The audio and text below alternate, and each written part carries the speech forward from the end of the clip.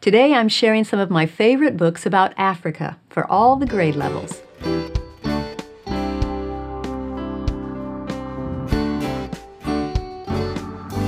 Welcome to the Simply Charlotte Mason podcast. I'm Sonia Schaefer. For many of us, when we think geography lessons, we think globes and maps and statistics of population or gross national products. But Charlotte Mason's ideas about geography lessons were very different and vastly more interesting. Here's how Charlotte described what geography lessons should be like. Do our geography lessons take the children there? Let him see the place with the eyes of those who have seen or conceived it. A map of the world must be a panorama to a child of pictures so entrancing that he would rather ponder them than go out to play. And nothing is more easy than to give him this joie de vivre. Let him see the world as we ourselves choose to see it when we travel. Its cities and peoples, its mountains and rivers.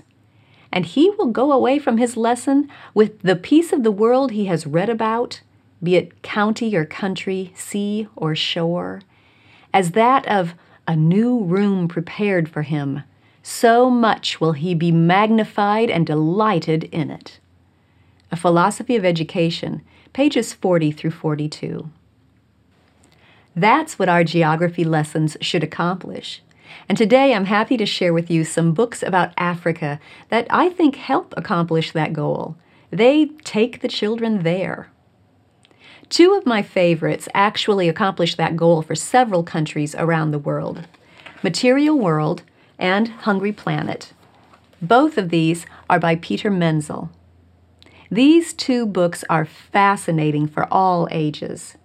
In Material World, we get to visit with families in different countries and read about how they live and what they did on one particular day. We also get to see a large photograph of each family outside their house with all their possessions on the front lawn. In Hungry Planet, the focus is on what those families eat during a week. Both books are scheduled in our Visits to Geography guides, as are many of the other books I'm going to tell you about today. I'll leave a link in the show notes to each book I review here and to that Visits to Geography guide. Ashanti to Zulu, African Traditions by Margaret Musgrove. Africa is an enormous and varied continent, inhabited by hundreds of different people groups, whose array of customs and traditions are as diverse as the land itself. This book is a collection of short vignettes that introduce 26 different African tribes from A to Z and describe in a living way their ceremonies, celebrations, and day-to-day customs. Some of them are shared by many peoples, others are unique, but all are fascinating. There's a map in the back that shows where each of the 26 tribes is located on the continent. I would recommend this short book for all ages. Now, let me just mention that some of the books I'm sharing with you today contain some National Geographic type nudity. It's not sensationalized in any way, and it authentically represents the culture in that area of the world. But I wanted to let you know so you can preview and make any needed adjustments for your family. Beatrice's Goat by Paige McBriar. The best way to introduce this book is to read the first few sentences. If you were to visit the small African village of Kizinga in the rolling hills of western Uganda, and if you were to take a left at the crossroads and follow a narrow dirt path between two tall banana groves, you would come to the home of a girl named Beatrice. Beatrice lives here with her mother and 5 younger brothers and sisters in a sturdy mud house with a fine steel roof. The house is new. So is the shiny blue wooden furniture inside. In fact, many things are new to Beatrice and her family lately. and it's all because of a goat named Mugisa. It goes on to tell what life was like before the goat, how some kind-hearted people from far away gave them the goat, and how it changed their lives, giving the children healthful milk and generating some income for the family. Now, though it's a picture book, it contains helpful ideas about real life for some children in Africa and demonstrates how a small gift can make a large difference. You might invite your older children to read it to your younger ones. Next, we have The Butter Man by Elizabeth and Ali. I'm not sure how to pronounce the last name. Alalou? We'll see. Allalou. Nora is hungry and vocal about it as her father cooks dinner. They're waiting for Nora's mother to return home from work. Now, to pass the time, Nora's father tells her about his childhood in Morocco and a time when he was much hungrier and had to wait much longer for his father to bring back food during a famine. This is a sweet picture book about family and patience and hope.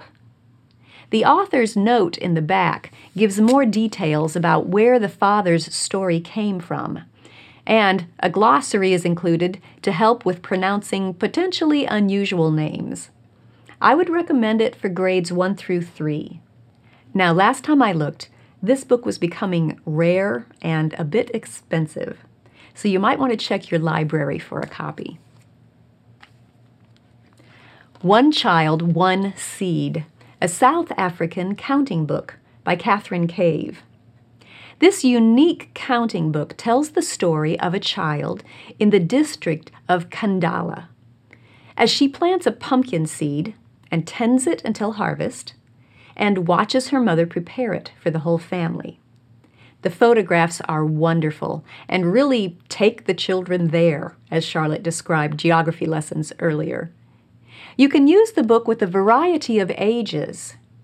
Read just the number pages and the statements here to your toddlers. Then you can add a larger description of what's happening in the picture for your preschoolers and kindergartners. And you can add again the short notes about life in that area of South Africa for grades 1 through 3. Check your library for this out-of-print gem. We All Went on Safari, a counting journey through Tanzania by Laurie Krebs. This is another counting book with fabulous illustrations. The text on the pages is very simple, but I love that it includes lots of extras in the back. There are interesting ideas about the animals of Tanzania, including their names in Swahili. There's a short description of the Maasai people, along with a list that tells the name and the meaning of that name for each person in the book. And there's a map with more information about Tanzania. And on the last page, there's a guide to help your child learn how to count to 10 in Swahili. It's another great book to have your olders read to your youngers. Yatandao by Gloria Whelan is another story of hard work and how things change with a new arrival in the village.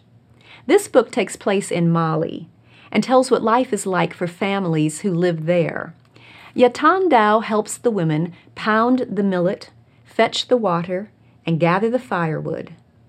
They've heard that there's a machine that can grind the millet, but they need money to buy that machine. It's a story of resourcefulness and hope, mingled with cultural sayings and some superstitions, and depicted in lovely watercolor paintings. This is a beautiful picture book that younger students will particularly enjoy, but don't overlook how much everyone can learn from a well-written children's book. Letters from Egypt by Mary Whatley is recommended for grades 4 through 12. This is an edited version that's published by Simply Charlotte Mason. When Mary Whatley went to Egypt to start a school for girls, she wrote letters back to her family in England, telling all about Egyptian culture and weather, traditions, animals, plants, and other observations. Those letters paint a fascinating picture of life in Egypt in 1879. And Mary's insight into customs and culture and climate ring true even today. Plus, many Bible quotations and allusions are woven throughout the letters, along with descriptions of how life in Egypt reminded Mary of those passages.